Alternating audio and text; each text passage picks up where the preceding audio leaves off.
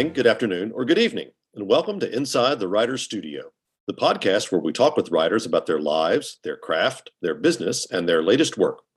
I'm your host, Charlie Lovett, and our podcast is sponsored by Bookmarks. Bookmarks is a literary nonprofit whose programs include the largest annual book festival in the Carolinas.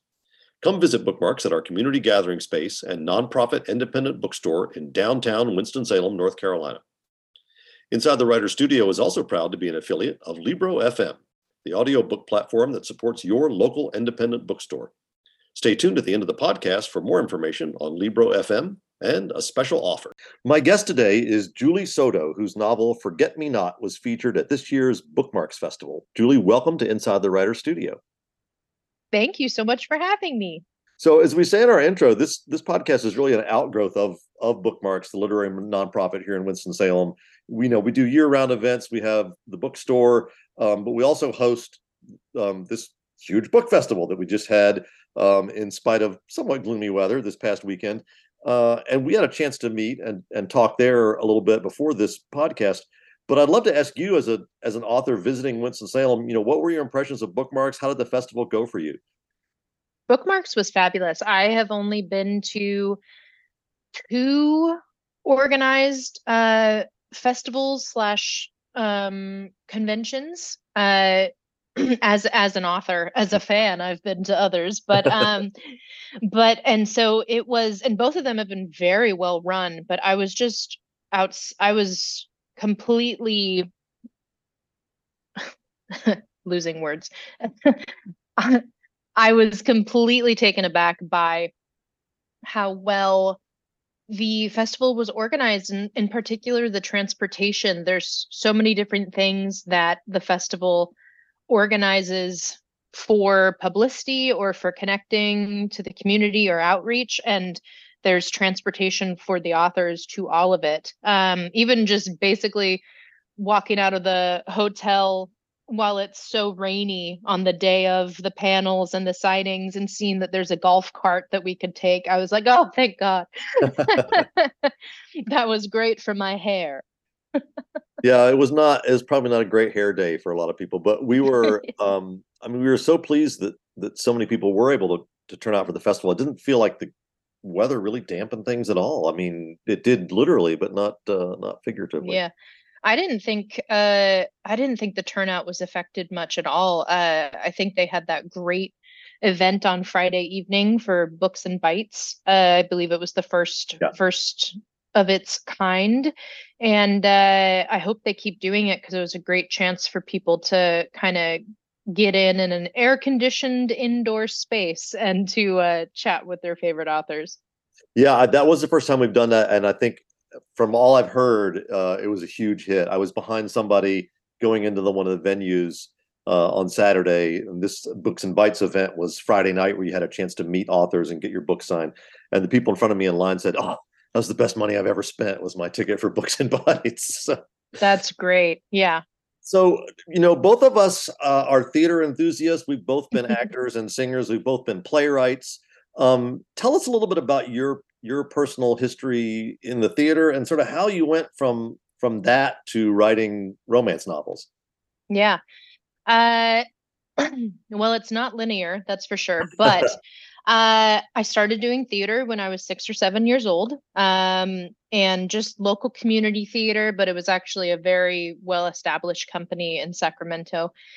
And I was doing theater up until college. I went to Cal State Fullerton in Southern California for musical theater, and was basically, I transferred out of that school after a couple years and went back home to Sacramento and finished with a BA in theater and a minor in creative writing. And I did not think at the time that the minor in creative writing was going to be for creative writing and theater. But it was just something I'd been interested in, and I wanted more. I guess I didn't even have plans to be writing novels back then. It was just something I wanted more training in back then. So a little over 10 years ago, I started working on a a musical with a set of friends. And it's basically, I was running a children's theater company in Sacramento, with a friend of mine, and we were, using our kids to stage this new musical. So we worked on it for about 8 years, and we took it through the festival circuits. It went through the LA Fringe, the New York Fringe, and then the New York Musical Festival. And it won top place at the New York Musical Festival, and I got an award for best book. So it was great. It I didn't have a ton of ideas for musicals. It wasn't something that I was like, and then the next musical we write together will be this. But I was just very focused on creating that at that one time. And then with the pandemic, around 2020, that was when, we had some options for what to do with the musical next, but 2020 kind of wiped all of that clean in a way. So really, I started writing fan fiction back in 2017, which is, if you don't know what fan fiction is, it is online writing for a fandom, like taking an existing property like Star Wars, like Game of Thrones, and writing in that sandbox, kind of creating your own stories, or, you know, if a character references a scene that took place off page, you maybe want to write that scene and see how that would have unfolded. So it's a free community type of writing in a way. You don't get paid from it at all. And so I was writing fan fiction starting in 2017. So by the time 2020 rolled around, I had gotten a pretty big following there. And I had gotten probably 700,000 words under my belt Yeah. for for writing for fandom in, I would call it novel format, but it's very Dickens like, where it was published periodically, chapter by chapter. Um, so basically, when the pandemic started, the easiest thing to do was sit alone in your room with one task. Yeah. So I started kind of shifting my focus to what could I do with novel writing, and started working on um, books that I could query to agents. And that's kind of my progress. I feel like the transition from theater to novel writing really just started as a hobby with the fan fiction. And by way of the pandemic, novel writing fiction is collaborative at a certain point, but not in the beginning. Whereas I think theater in the beginning, it's you can write the play alone in your room, but the next step is getting it on its feet. And there's that step isn't there in fiction writing. And I think it was an easier way of figuring out how to move forward in the pandemic. So let's have a little lesson here, because you were on the romance panel with Abby Jimenez and Dominique Lynn, which, by the way, was a standing room only panel. I think it was about as packed as I've ever seen that room. It was just great. It was amazing. Yeah. So what makes a book a romance as opposed to there happen to be two people in this book who end up together at the end of the book? Yeah, I think there are two elements, what I've heard officially in the community. One is that it has to have a happy ending, a happily ever after, where the characters are together. And secondly, the main plot of the story revolves around the love story. So there's always generally a secondary plot of, career or family or something that influences the love story plot line, but the main objective of telling the book is watching the people fall in love.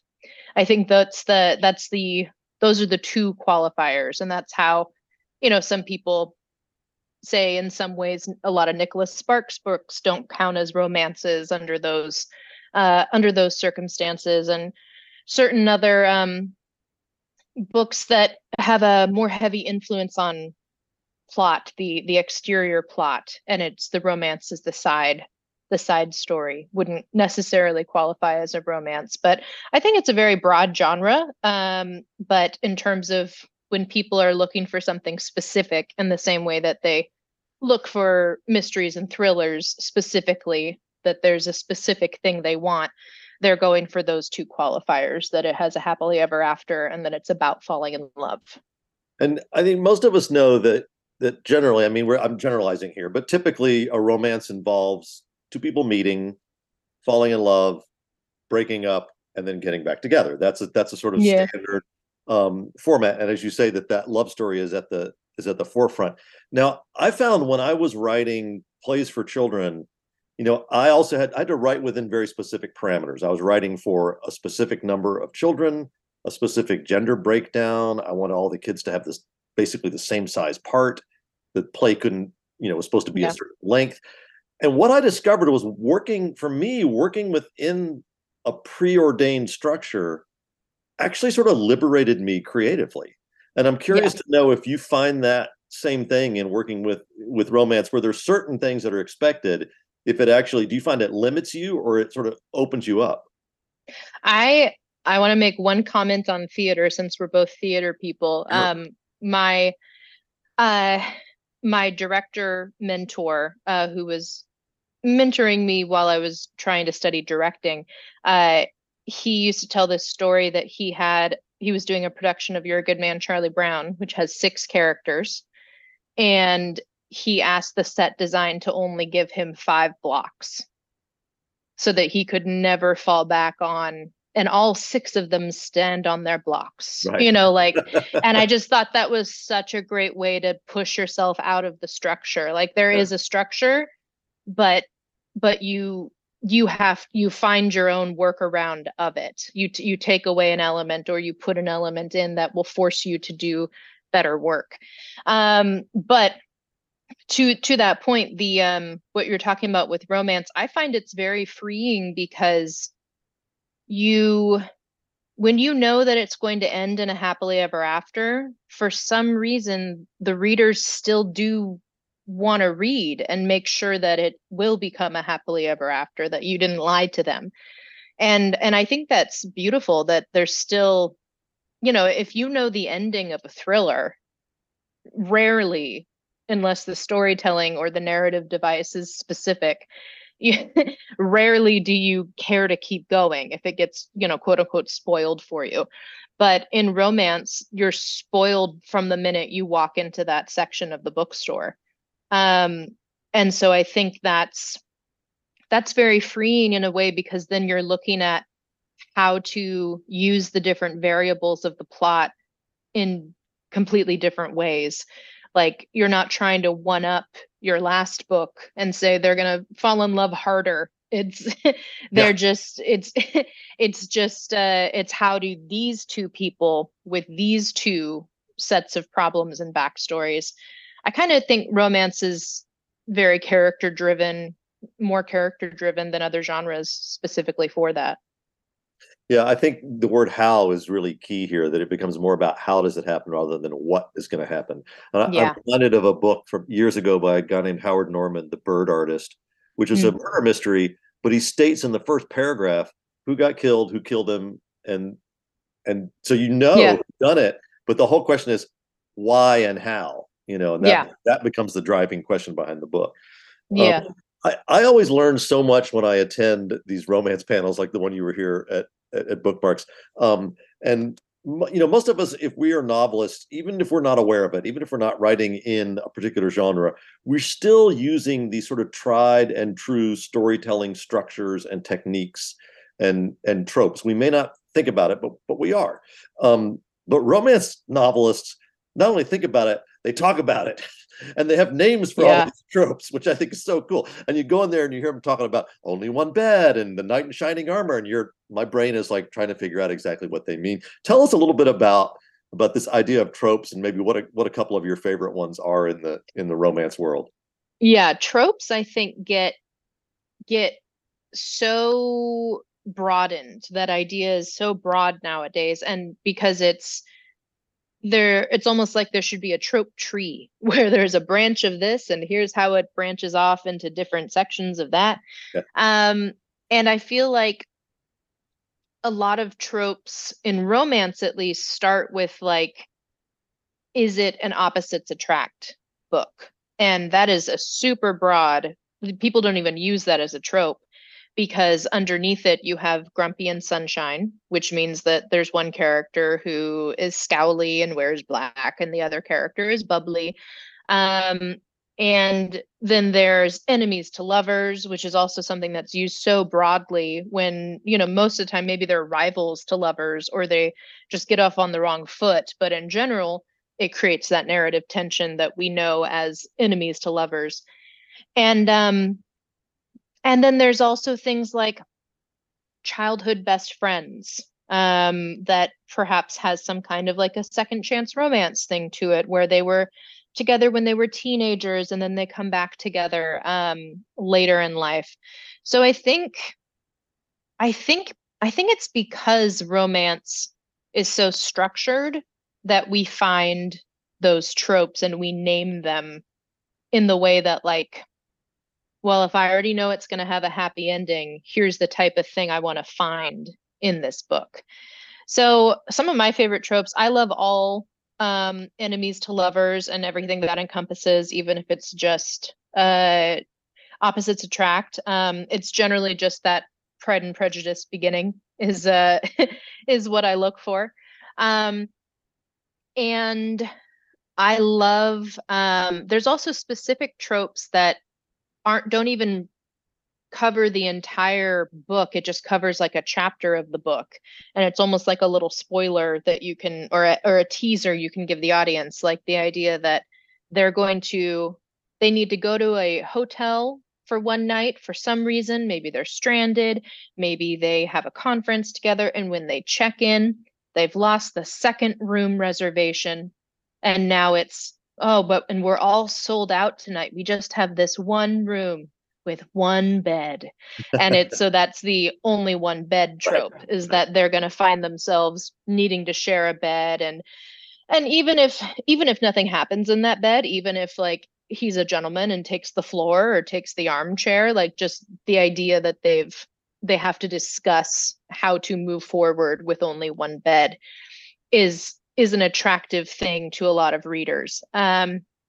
So I like only one bed. I think it's funny when it's done differently in different ways. There's a book called Pride and Protest by Nikki Payne, where I think that they're snowed into a like a office, a very fancy office building, and they have some of those like sleep pods that like people can like take naps in during the day. I don't know, very, very fancy office building. And they're snowed into it. And like the joke is like only one sleep pod, and like these two people have to share a sleep pod. And it's like it's a variation of a very common trope, but it's done hilariously. And so I think that's the thing with tropes, is that when it comes with the romance structure, you want to find the different ways of bleeding to that happy ending. Yeah. And also I think it comes into marketing too. At the end of the day, you want to be able to tell your readers what tropes are in your book, even if you didn't write with that intention. Yeah, and I think about my own novels, and some of them have a romantic element, and some of them don't. But I very much like the enemies to lovers, or specifically, I mean, I think about in the Lost Book of the Grail. You have these two characters who she's all about technology and scanning books and digital this and digital that, and he wants a card catalog and old manuscripts. And I like the idea of two characters who, on the surface of it, you just would never see them together, because Yeah. then that makes for a challenging and interesting story, as opposed to two characters who, oh, well, obviously they were going to end up together. They're perfect for each other. Where's the fun in Yeah. that, right? Yeah, the narrative tension I think is so much.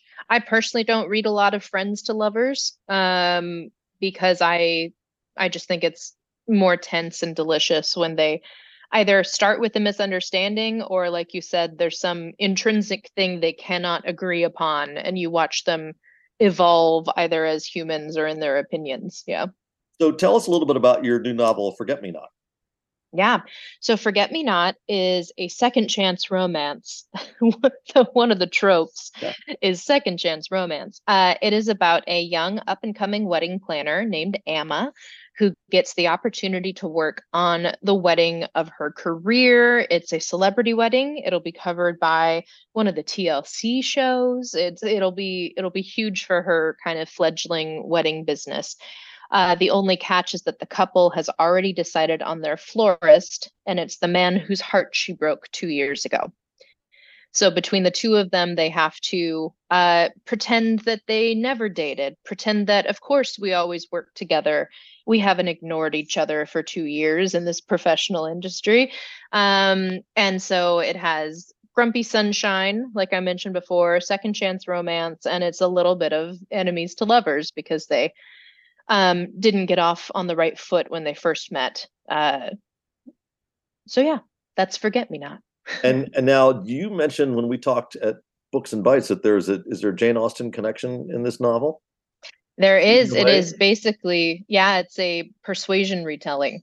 Yeah. So that's definitely my tied for first place of my favorite Jane Austen books between Pride and Prejudice and Persuasion. And it's very, if you know Persuasion very well, I haven't even talked about it a lot, but like a lot of the pieces are very thinly coded with like the Musgroves are in there that you may not notice unless you look for it as a Persuasion adaptation.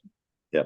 I have to say, my dad taught Jane Austen for 40 years, and Persuasion was Yeah. his favorite novel. Yeah. And of course, I wrote First Impressions, which is a book partly about Jane Austen, about the writing of Pride and Prejudice. So I think there's such a deep mind there, isn't there, with Austen's works?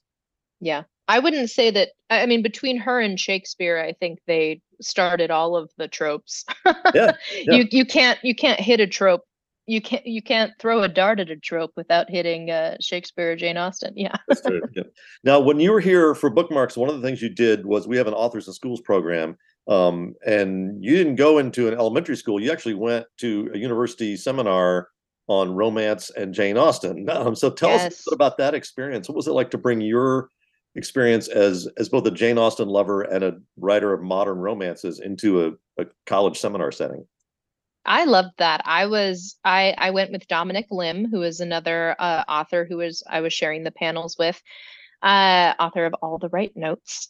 And I wanted the syllabus for that class. I'm like, what books are you reading? Tell me what you're discussing, because it was just fascinating to me. And what I loved was that there were 20, maybe 25 college students in there, and I was told when I got there that they actually are all working on creative writing projects as well. So it wasn't simply just a seminar in studying, but also in learning about writing romance. And so that was fabulous to be able to talk about the industry too. So in terms of, we didn't talk too much about Jane Austen, which I was terribly upset about.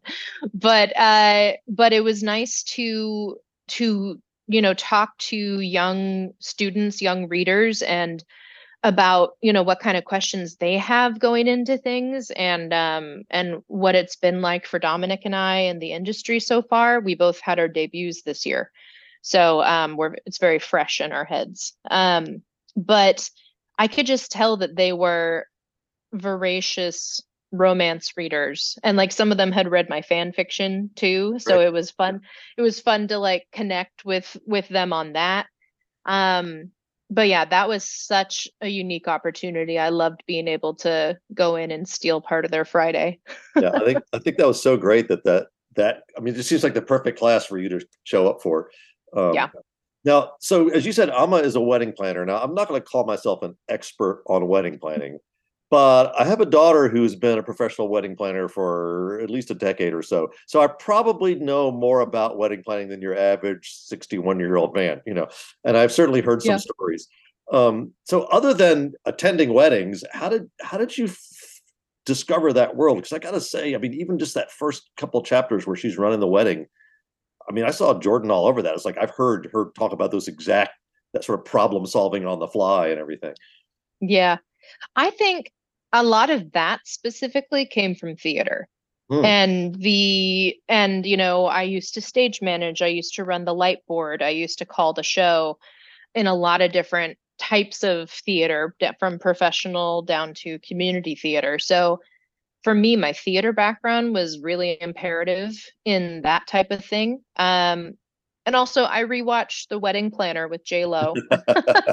And I just thought it was so great. If you rewatch it, the very first scene, it shows her comedically solving a crisis. Yeah. Like there's a specific, it's if it's been forever, I understand, but like she's in a church trying to get to the front row, going along the sides, and in between pillars of the church, she has to walk slowly so people don't see she's running. But every time she hits a pillar, you see her speed up, speed up, speed up. And then she slows down and and it was just so comedic, but she's a good wedding planner. You show in chapter one or for the movie in scene one, she's a good wedding planner. Um, and so for me, I did a ton of research, but truly I had a friend who had worked in the wedding industry in a similar position to what Amma used to do before she started her own company, and had similar experiences to what Amma went through.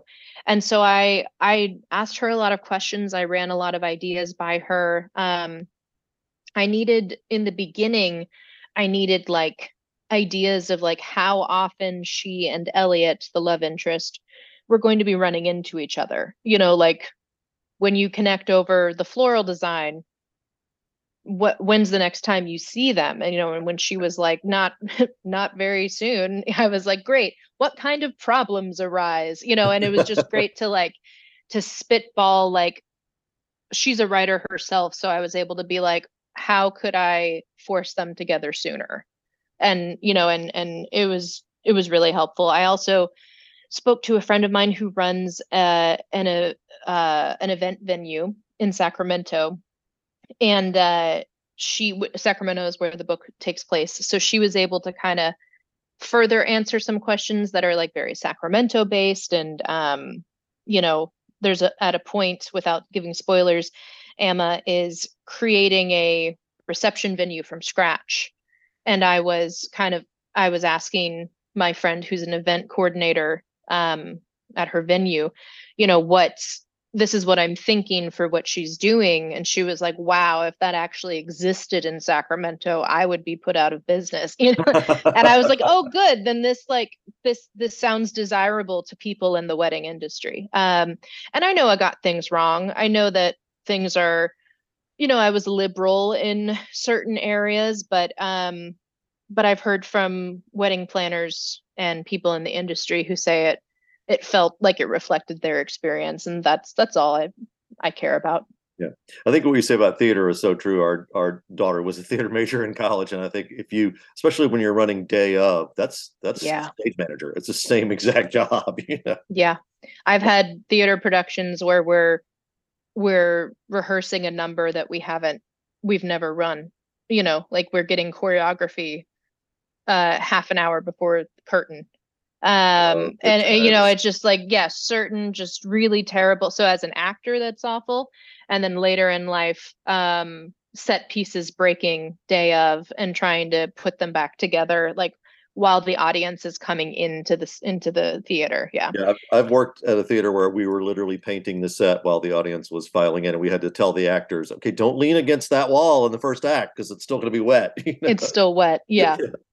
So Emma says right up front in the first chapter that she's not interested in marriage for herself, even though she's a Yeah. wedding planner. She doesn't really believe in the success of long-term relationships.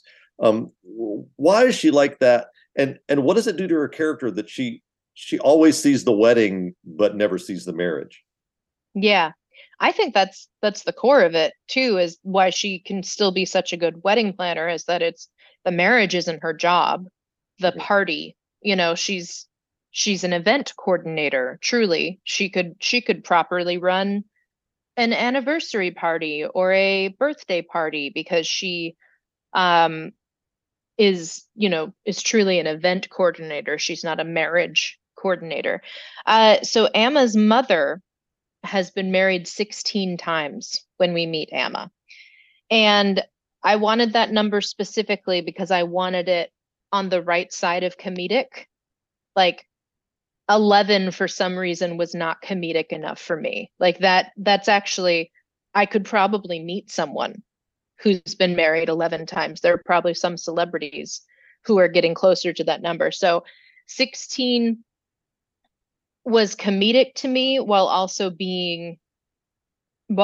I think you can start to envision what kind of person that is. Um, for good or for bad. And I think Amma was raised in a household where marriage was not marriage was at least love was idealized for sure. Her mother fell in love a lot, and she chose to put that love towards marriage. And so Amma started to see that, well, once she got married, she fell out of love. So why would anyone sign a piece of paper that basically guarantees you're going to fall out of love one day? So and Amma's young. She's I think 26, 25, 26 when the story starts in the present. So she's still she's still learning things about relationships and herself, I think.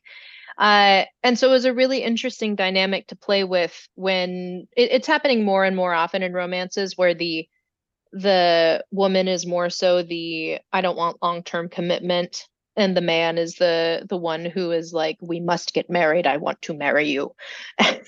It's kind of the role reversal of When Harry Met Sally, Yeah. which is inspired my friend Kate Goldbeck's book You Again, which is exactly that. The woman is the Billy Crystal saying like men and women can't be friends. and the man is the Sally who's like, don't you want long-term commitment? Um, and so that was a really great thing to play with, also with her being a wedding planner. Yeah.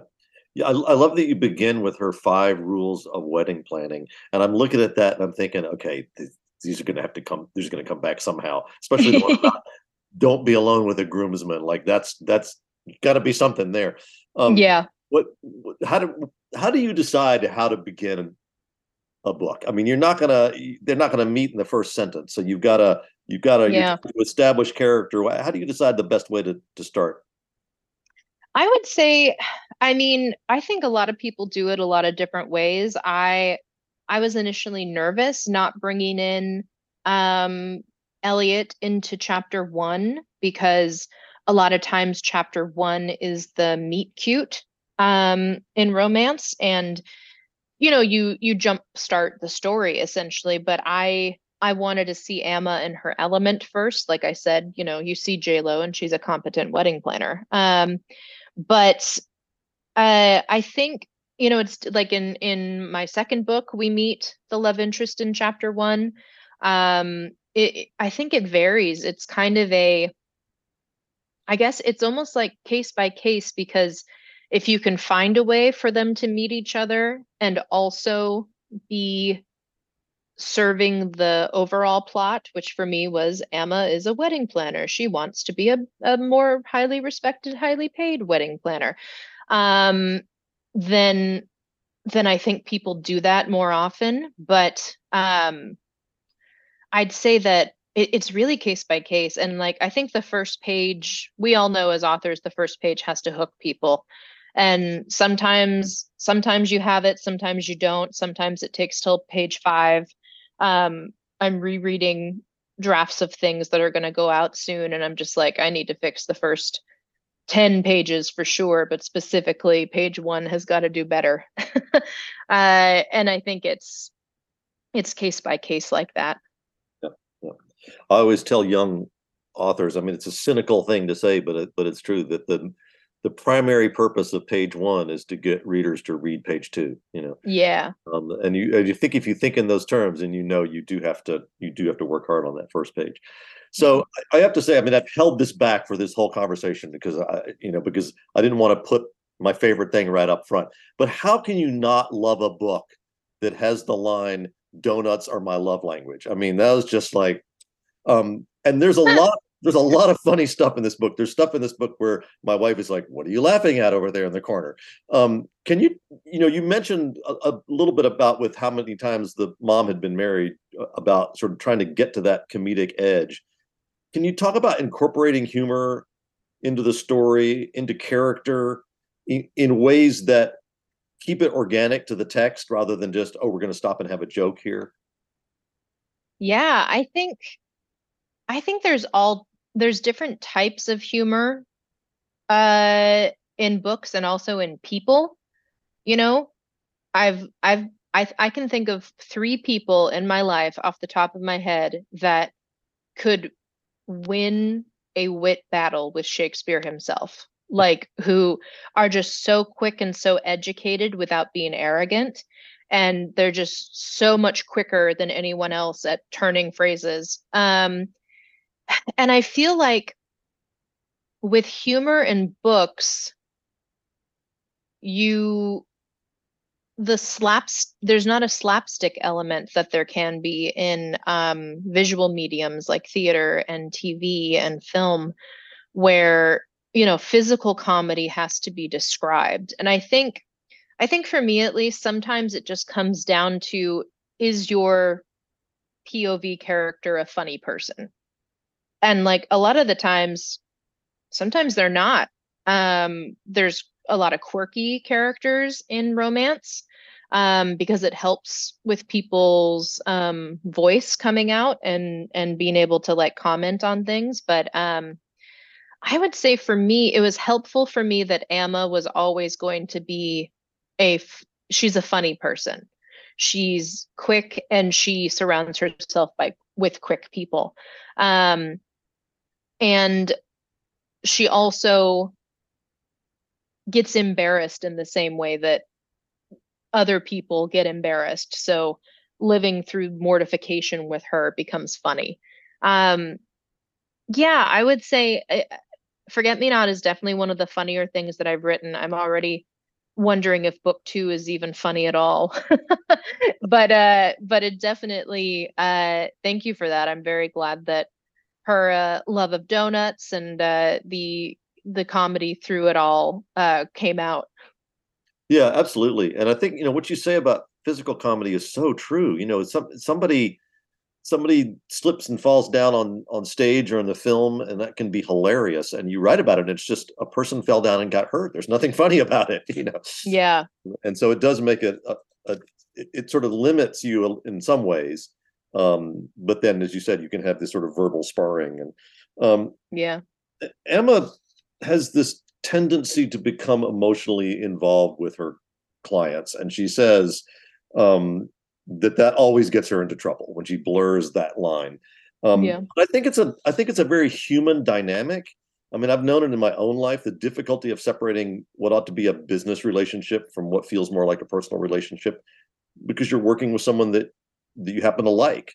Um, and especially when your business relationship is orchestrating, the most emotional day of somebody's life, Yeah. that might happen. Can you talk a little bit about that dynamic, in for her, and how it works or doesn't work in her life? Yeah, I think there are some people that are just so endearing immediately upon meeting them in life, in real life, not in fiction. You immediate it was that Jennifer Lawrence effect right after Hunger Games when you started seeing her in interviews. You were like, "Oh my God, I want to be her best friend." And now it's kind of taken over with like the Taylor Swift effect too, of just like wanting to be close to that person. And I feel like there are people in real life, not just celebrities, who you hear them talk for 30 seconds and I want to know that person. I want to be better with them. And I think Amma falls into that category. But the problem is that she was mentored by a person who is extremely removed and looks at it as a business and is completely successful with that kind of model. So Amma, for the first 5 years of her training, as a wedding planner, was fighting her inner instincts of wanting to get to know the bride better and finding out, like, well, why are we using the color gray in June? What's special to you about gray? And in like trying to actually get to know them better so that she can design their wedding better and be a better coordinator for them too. But she has someone who's been her mentor who has been wildly successful doing the exact opposite. So I think it's about Amma finding her own line in the sand of what's appropriate, what's inappropriate, and being able to walk that on her own. And of course, what happened with falling in love with Elliot 2 years ago when they had their previous relationship, it only reinforced her fears about it all. Like, I got too close to someone in my work life, and it ended horribly. And I think so she has a lot of walls and barriers put up about that. Now, I can't help but noticing, so this podcast, we're talking here on the 29th of September. This is going to go up on the 1st of October. This wedding that she's working on is next week, right? It's the 7th of October. October 7th. I'm actually going to a wedding that day. I'm just Fabulous. Yeah. So my question is, have you ever look at a wedding, go to a wedding with the same eyes that you had before you wrote this book? I am going into my first wedding post. Is that true? First wedding post writing, definitely post the book coming out, but I think post, and if any one of my friends who has invited me to their wedding that I attended in the past 18 months, I'm very sorry. First wedding I'm attending at the end of October, since writing the book. So I will let you know, because that's kind of like, that's such a specific, that question really resonates with me, because I remember the first time I took a lighting design class in theater. It was only as a 1 semester class, and it changed my entire view of how I attend theater. And, you see poorly lighting designed shows, possibly just because they don't have a lighting designer, they don't have equipment. They're a lower budget type of theater company or high school. And I would just go and I would be so upset. Like, my body would be itching because there's no light on the stage, or there's too much light on the stage, or the light is so hot on this one ensemble member that has nothing to do with the plot. And being able to direct the eye, learning what you're supposed to do in lighting design, and then going to see theater for the rest of your life and not being able to turn it off. It was such an eye-opening experience for me. And even now, like, when I walk into rooms, I know where the light's coming for, just normal rooms, non-theaters. Like, if there's a fluorescent that's blinking, so like in the books and bites room, some of the fluorescents were blinking. And I was like, oh God, someone fix the fluorescents. So I'm really interested to see if it'll be the same type of way with weddings, and how I view them, and what's different about different weddings, and how they structure, because not all weddings have to be structured in the same way. Well, we like to end every episode of Inside the Writer's Studio with the same 10 questions. You should be able to answer each of them in just a couple of words, but hopefully they'll give us some insight into you and into your writing. Okay. What word do you love to work into your writing? The one thing that comes to mind is I like to use non-verbs as verbs, like to steeple his fingers, things like that. So that's one of the ones that I feel like pops up often in my writing, steepled his fingers. What word do you hate to encounter in other people's writing? Now, since I'm a romance writer, it's a bit crass, but male genitalia in the medical terminology is not quite as appreciated. Where's your favorite place to write? Either in coffee shops, and specifically Black Fox Coffee Shop on Pine Street in New York. Where could you never write? Outdoors. To what rule of grammar do you pay least attention? Uh, Fragments, and specifically, I have like stage directions in my writing sometimes, like a sound to her left, like a tinkling bell, and you and there's no verb. What's the first book you remember reading? It's probably a Dr. Seuss, but the first thing I have a memory of reading and rereading was Ella Enchanted. What are you reading now? I am reading I'm reading Good Girl Bad Blood by Holly Jackson. It's the sequel to A Good Girl's Guide to Murder, and Regina Black's The Art of Scandal. What book would you like to have written?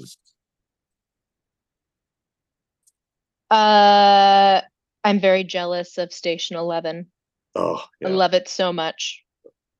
What Yeah. sort of book would you like to write, but probably never will? Fantasy. And finally, what would you like to hear a reader tell you? Um, I love when readers who've read my fan fiction come up and tell me that they've known me from fan fiction. That's my favorite thing. This has been Inside the Writer's Studio. I'm your host, Charlie Lovett, and my guest today has been Julie Soto, whose novel Forget Me Not is available wherever books are sold. Julie, thanks for joining us. Thank you. Inside the Writer's Studio is sponsored by Bookmarks, a literary nonprofit that runs the largest annual book festival in the Carolinas and operates a community gathering place and nonprofit independent bookstore in downtown Winston-Salem, North Carolina. To find out more about Bookmarks and all its programs, visit www.bookmarksnc.org. Inside the Writer's Studio is proud to be affiliated with Libro FM. Unlike other audiobook platforms, Libro FM supports your local independent bookstore. Whether you buy a single book or, like me, a monthly subscription, you can link your account to your local store or to Bookmarks to support literary community. For a special 2-for-1 offer, go to Libro.fm and use the discount code WRITERS. If you've enjoyed Inside the Writer's Studio, please consider leaving a rating or review online at Apple Podcasts or wherever you get your podcasts. Inside the Writer's Studio posts new episodes on the 1st and 15th of every month. On our next episode, I'll be talking with another author from this year's Bookmarks Festival of Books and Authors. Until then, thanks for joining us, and may you read with wonder and write with passion.